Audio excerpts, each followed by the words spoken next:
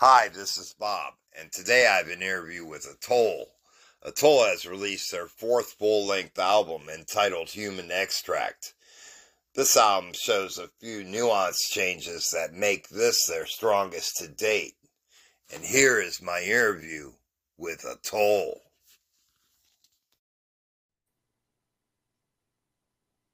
My friend. How's it going, dude? Great. How you doing, Wade? I'm doing good, man. Just hanging out.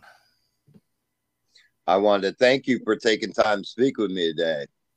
Oh, anytime, man. Anytime. Sorry it was a little confusing getting everything ready for the time, but yeah, we're just excited. We're excited for the offer too, man. Thanks for having us out, and you know, we're just excited.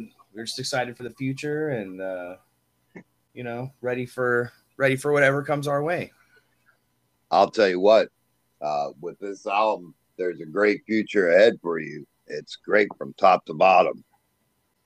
Thanks, man. I appreciate that, dude. I feel like this is one of our more polished ones. And it's I don't know, the process of recording it was kind of different because it kind of got thrown together last minute. You know what I mean? But trying to think of what I want to say. So pretty much what we did is we recorded like 18 tracks, right? And we were gonna do a full length album with 14 tracks, and then we were gonna do a split with a bigger band.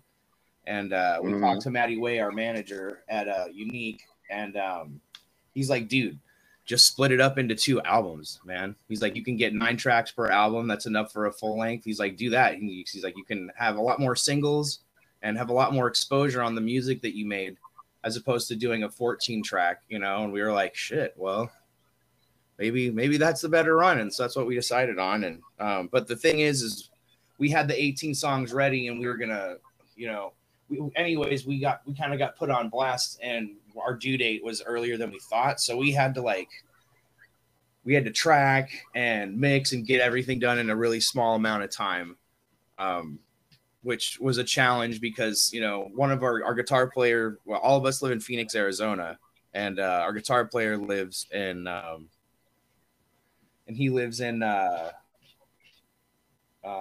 Dallas. So we had to fly him in to track at my house, and it was kind of a shit show, but I'm glad it turned out. I wanted to ask you if you could talk about the song Bone Twister, one of my favorite tracks on the album.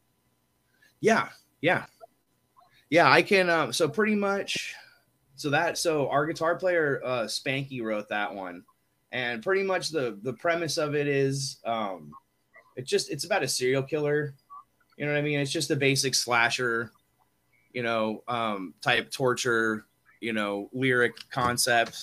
And, I kind of just, I don't know. I wanted like our last albums were kind of, I don't know. They had like a funny, humor aspect to some of the lyrics, and these ones I kind of wanted to be a little more serious. And I didn't want them to be so straightforward. I wanted them to be, just like something that you could interpret on your own, as opposed to he stabbed him in the face and then he, ripped out his entrails, blah blah blah. Like I wanted something that was more off to the side and suggestive, as opposed to right in your face. And that way you could assume, you could let the lyrics take your mind wherever you wanted to take them, as opposed to being straight up, just straight up gore lyrics. You know what I mean? Or a lot of dudes, a lot of dudes will get medical dictionaries and they'll look up and they'll get straight up medical terms. Like the guy from Viremia did that a lot. So yeah, I kind of just wanted to go in a different direction with the lyrics. As far as the song goes, like I said, our guitar player Spencer, he pretty much wrote that whole thing, and then we programmed the drums to it. Man, I programmed the drums. I don't even play drums, but we've kind of gotten into that, and then pretty much we'll program the drums, and then our drummer Andy will come in and learn it, and he'll put his spin on it, add his fills and just do his own little thing, while keeping the structure of the drums going, and then. Yeah, and then we just, like I said, we tracked it. We sent it off to Miguel from Demigod, He does all of our stuff. But yeah, so that song, and I think that was the last song that got finished on the album.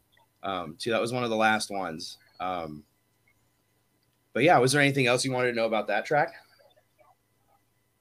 No, that basically got it for me. Another thing I wanted to ask you about is if I was to pick your next video, Your Friends Are Dead would be it. Ah, I think I think that is my favorite track on the album. that's awesome. That's one of our guitar players. So our guitar player Chris wrote the majority of that one, and then yeah, now that one has kind of a different vibe to it to me because it's like it doesn't have a lot of changes in it. Like it has a steady tempo and it sticks at that Mm, tempo and it's a head bobber, you know. And the song yeah, itself is about I don't because I kind of like I said a lot of the lyrics on this album I wanted to be suggestive and not straightforward and create an atmosphere. And so, but what the song is about a drug dealer guy, or like just a dude that does drugs and he gets a bunch of fentanyl or a bunch of he gets a bunch of opiate pills and he brings them back to all of his friends and they're thinking they're all going to get high, but it's got a bunch of fentanyl. And then he ends up having to watch all of his friends overdose while he's dying. And then he dies.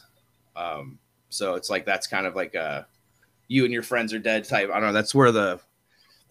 right. That's where the name came from. But yeah, that's like it's kind of a morbid. And like I said, we're from Arizona, so we're close to the border. So like I see stories about that all the time. Even the cops, if they touch some of this raw fentanyl, um, that's coming out of the bags and stuff, they'll overdose too, and they have to have like Narcan shots on scene for stuff like that. But anyways, Wow. that's what that one was about. And I don't know, it wasn't really a political thing. It was just kind of a stab at a morbidly tragic situation. You know what I mean? Because it's like it's killing lots of it's killing lots of people down here. Sure. And speaking of videos, how did the video go for the title track? I'll say that again. I'm sorry. Speaking of videos, how did the video go for the title track? It went good. It went good. So our manager Matty Way from Disgorge and Pathology and Abominable, he has his own company that he does films for. It's called From the North Films. So go check that out. He's on YouTube. And he has releases, but he pretty much does like short kind of avant-garde horror films, but he decided to shoot it. And I don't know if you're familiar. There's a town called Miami, but it's in Arizona. It's a small little town. It's got like 1,000 people in it, and it's an old mining town. And so we went up there and shot it at an abandoned gas station, like right off one of the main highways. And we even drove out. It was like a 3-day shoot the first night we got up there. And it's about an hour and a half drive from Phoenix, from where we live. And then we drove past that out into Globe, and we drove like 20 miles out into the middle of nowhere, and we shot all the car scenes. And we even had this old guy, Tom, the guy that's dragging the pick. That old, Yeah. he is the curator of the museum. There's a big museum in Miami, like a mining museum, and I guess it used to be one of those. The building that he works at used to be one of those native boarding schools. So they would come and teach the native out of the native kids. It was a really unfortunate situation. But anyways, he was on an episode of Ghost Adventures, and he helped us out a lot. Like that was an original ice pick. I mean, that was an original mining pick from like the 1890s or something like that he was dragging. Yeah, and then it was a really cool experience. Maddie did a lot of cool editing, and we kind of had to put it together on a budget. You know what I mean? That's kind of why it does look a little bit low production, but we kind of wanted that. Cheap horror. We didn't want a bunch of special effects in there. You know what I mean? Plus, like I said, we were on a budget, and but yeah, it turned out beyond our expectations as far as like Yeah. because it's sometimes it's tough finding a location, and it's tough having like a an original looking music video, and I like it looks good, but it doesn't look like anybody else's. So, And with that track, the content supersedes the image anyway, so the quality is not as important as what is behind it. Yeah, and our guitar player Chris and I wrote that. We that was one of the ones that wasn't really pre-written. We kind of just we had a few beers and smoked a bowl and was like, let's just sit down and just write some riffs and just see what we can come up with. And that's kind of what came out. And that was the only time. And I don't know if this is noticeable or not, but all of our other songs are on one tempo. So it's like, 150 beats per minute and it stays at that. This was the very first song we've ever done where we change tempos in the middle of the song and then come back. And so I think that had a pretty good impact as well. It's something that people weren't used to hearing, and we kind of wanted to go for a different audience with this one too. Like we've done brutal death metal, for most of our albums, so we kind of wanted to just change it up a little bit, like with the vocal layering and some of the songwriting stuff. We're like, let's just take a chance and write whatever we think sounds cool, and I think it paid off in some aspects. Absolutely. And speaking of the tracks, as far as laying them down, what would you say was the hardest track for you guys to lay down? For this album, I would probably say Stab Wounds Become Formless, only because of like the complicated guitar parts in the beginning. It was difficult, and plus, like I said, we hadn't played any of these songs together yet at all, so it was kind of difficult getting all the small little loose ends figured out. But I think that one was the most difficult, only for the fact is that the guitars are so different, and I wrote that one, and I don't know what it is, but when you're trying to get somebody to track something that they didn't write, that one, they don't have any muscle memory on where their fingers are supposed to go. Two, like I have a Sure. really weird progressive way of writing where there's going to be, a palm mute or something weird where you wouldn't expect it to be. And so them having limited practice, it was tough, getting everything ready to go. Um, but that's yeah, so that was definitely the most tricky track as far as this album goes. But so we have another album coming out, um, and I guess this is kind of exclusive, but yeah, we have another album coming out in it's I think it's going to be sometime early winter, or I'm sorry, late winter of 2024. Because like I said, we recorded two albums at one time, um, Mm-hmm. and so yeah, so that whole other album of 9 songs is the same recording session. Um, so that was, yeah, like I said, it was quite the undertaking, but um, in today's digital world, like you'll see these bands, they'll put out a single every 3 months. You know what I mean? And that's kind of the only way to stay relevant on Spotify and other areas, is to put out content and put out stuff, every few months. Otherwise, if you sit around for a year and a half, your numbers really die. You know what I mean? Especially in today's attention deficit, hyperactive disorder world. Right. Yeah, And I think that's something that's sad in a way because, like I say, I enjoyed this album from top to bottom and was totally immersed in it. And for people to take selected tracks and only listen to them is just, to me, horrible, because I'm just being an older guy. I'm 57. When I listen to the album, I want to hear the entire album. I don't want to hear a song of this band and then flop to the next band. I want to hear what it's all about and be immersed in the album. yeah, I agree. It's like watching a movie. You know what I mean? Like you can't Sure. you can't get you can't get the premise of the movie by just watching a few scenes, peppered throughout the movie. Um, and plus, it's like, I don't know. It's tough. It's You got to find a vibe in the record. Yeah. But it's just, it is what it is. And I've heard of a lot of bands actually moving away from full album formats, like, Dying Fetus. They just did that. I think it's an album, but then they release 3 singles and then the album comes out later. But there's quite a few other bands that I know of that they don't even do a full album. They just do EPs like once a year.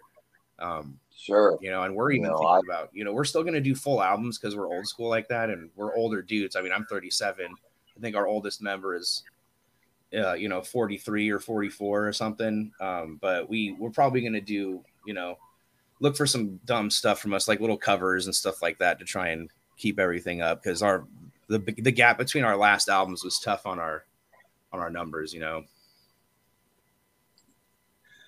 I also wanted to ask you if you could speak on the album artwork and the artist that was involved in the album artwork. So the album artwork, our bass player Cameron actually did it, and what we were looking for is just something, you know, kind of morose looking, but we didn't want it to be, like I said, we didn't want it to be straightforward. We wanted it to be um, something suggestive, and you know, he kind of sketched out a few ideas, and um, you know, we kind of just, you know, we went with the best idea we looked, and you know, we liked the reds and the colors in it, and you know, it just, I don't know, the simplicity of it just kind of spoke to us, and we were just like, yes, because we had a couple other artists commission pieces for us. I think Armada Art commissioned one, and it was really awesome. It was awesome piece, and it was made specifically for the human extract concept, and you know, it had a big, you know, alien monster that was sucking the souls and extracts out of people, but it was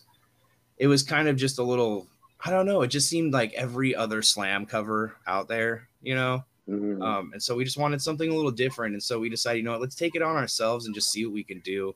And after playing with some designs and stuff, you know, we just decided on a basic kind of skeleton. It looks like it kind of gas mask out, but it's kind of one of those things that's kind of open to interpretation when you're looking at it, you know. Yeah, first thing I thought of when I looked at the cover is that it'd be a badass tattoo. You know what? I never thought about that. That would be a fucking cool tattoo. That would be a cool tattoo. Fucking the I don't know if you've seen the merch that came out with that design. Turned out pretty fucking cool too. They did like a tank top that just has like the straight red pattern, and I was, when they told me that's what they were doing, I was a little concerned on how it was going to look, but it looks really fucking cool. I wanted to ask you as well if you could speak on your musical development and at what age did you begin? So this is a fun story. So I started playing piano. Oh, you know, I grew up in Billings, Montana. And I started, you know, I took piano lessons. I came from a decent house.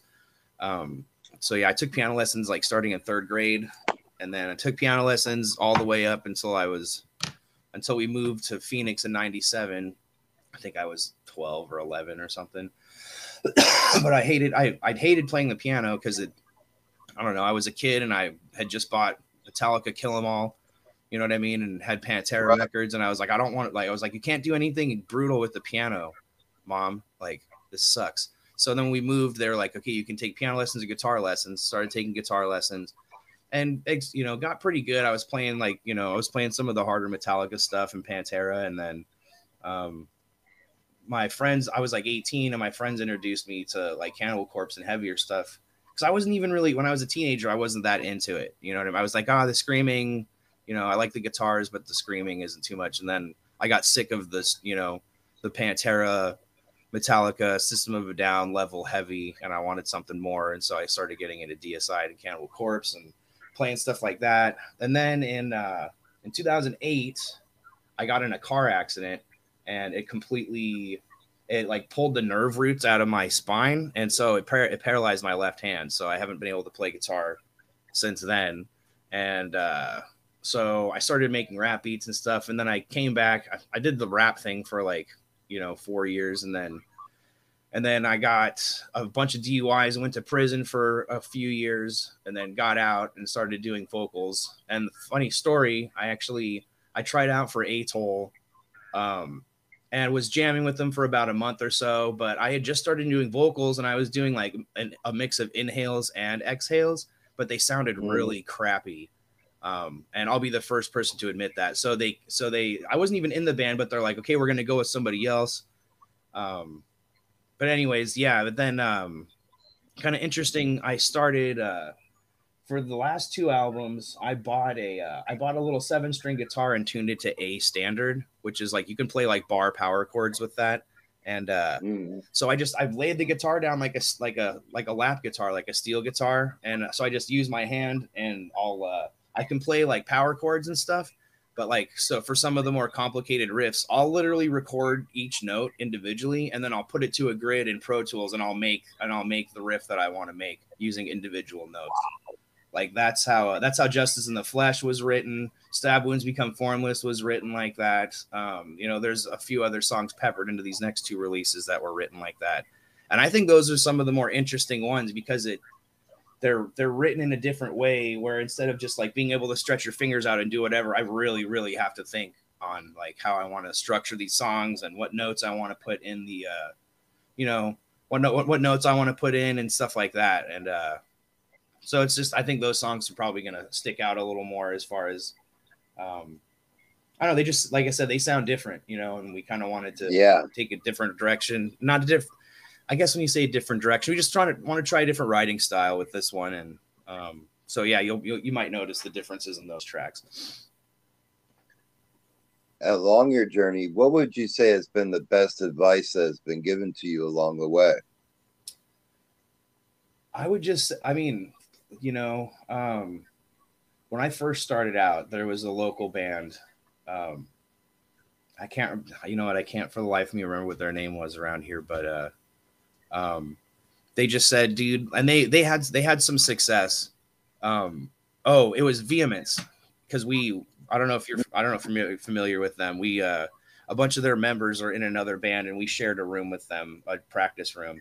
But the vocalist Nathan, he said, "Listen, man, like as much as you want to quit this shit sometimes, and as frustrating as it is, and you know, as tough as it is to see other bands that haven't been around as long as you get bigger, he's like, if you can just stay consistent, dude, and just keep making good records, you know what I mean, for like Right. you know, a 10-year period, dude, and just stay doing what you're doing, and you know, try and keep it within your budget and stuff, and not get overwhelmed." He's like, that's the key to getting this stuff done. Is, you know, he's like, you just got to stay consistent. He's like, there's a million billion bands out there with more bands forming as we speak, but if you notice, a lot of those bands, they're not meant to last. You know what I mean?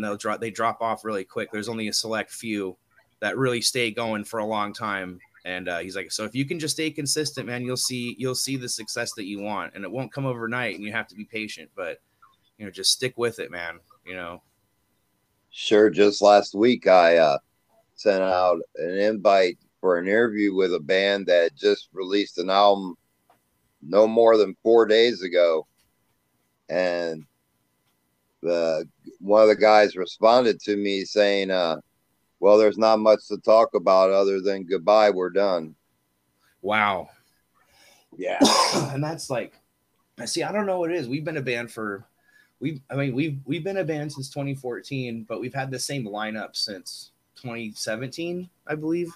And there is something to be said about having the same lineup, and you know, you got to work together, dude. And I feel like sometimes egos kick in, you know.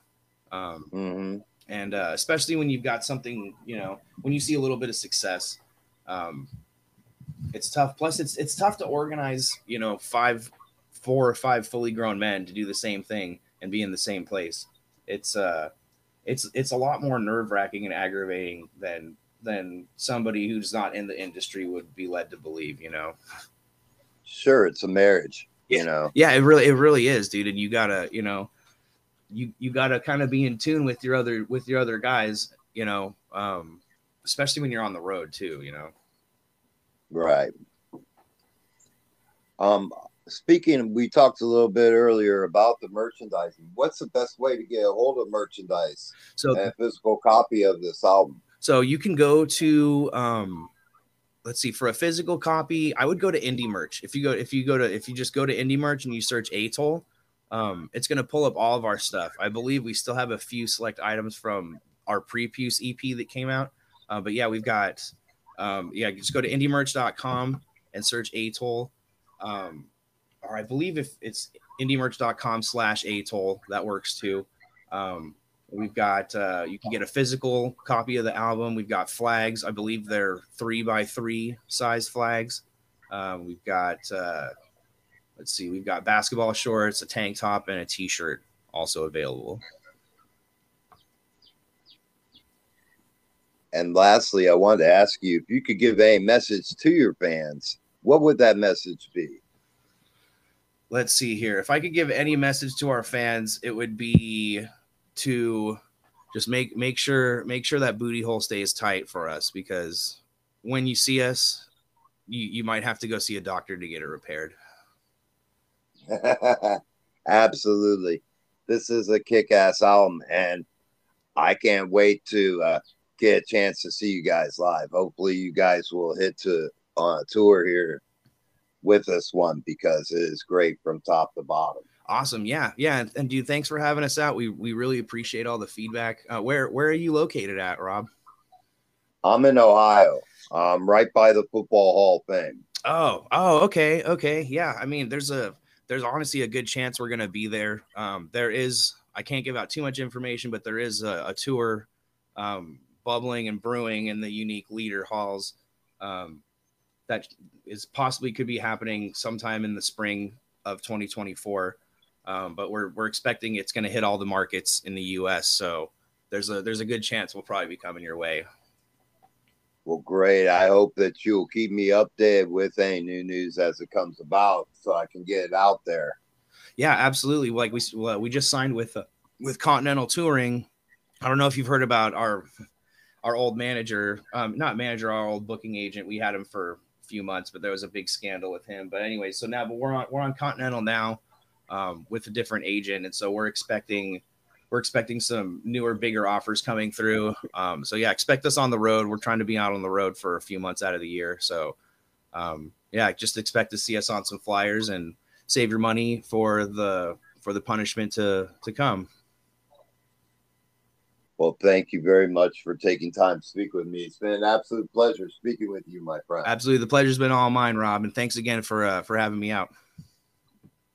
All right, thank you. And you have a great rest of your day. You do the same, my friend. Cheers. All right, cheers. Bye, bud. I'd like to thank you for listening to today's podcast. You can sponsor the podcast. Just click that button and you can be a member of the family. And remember, come see me for a fix.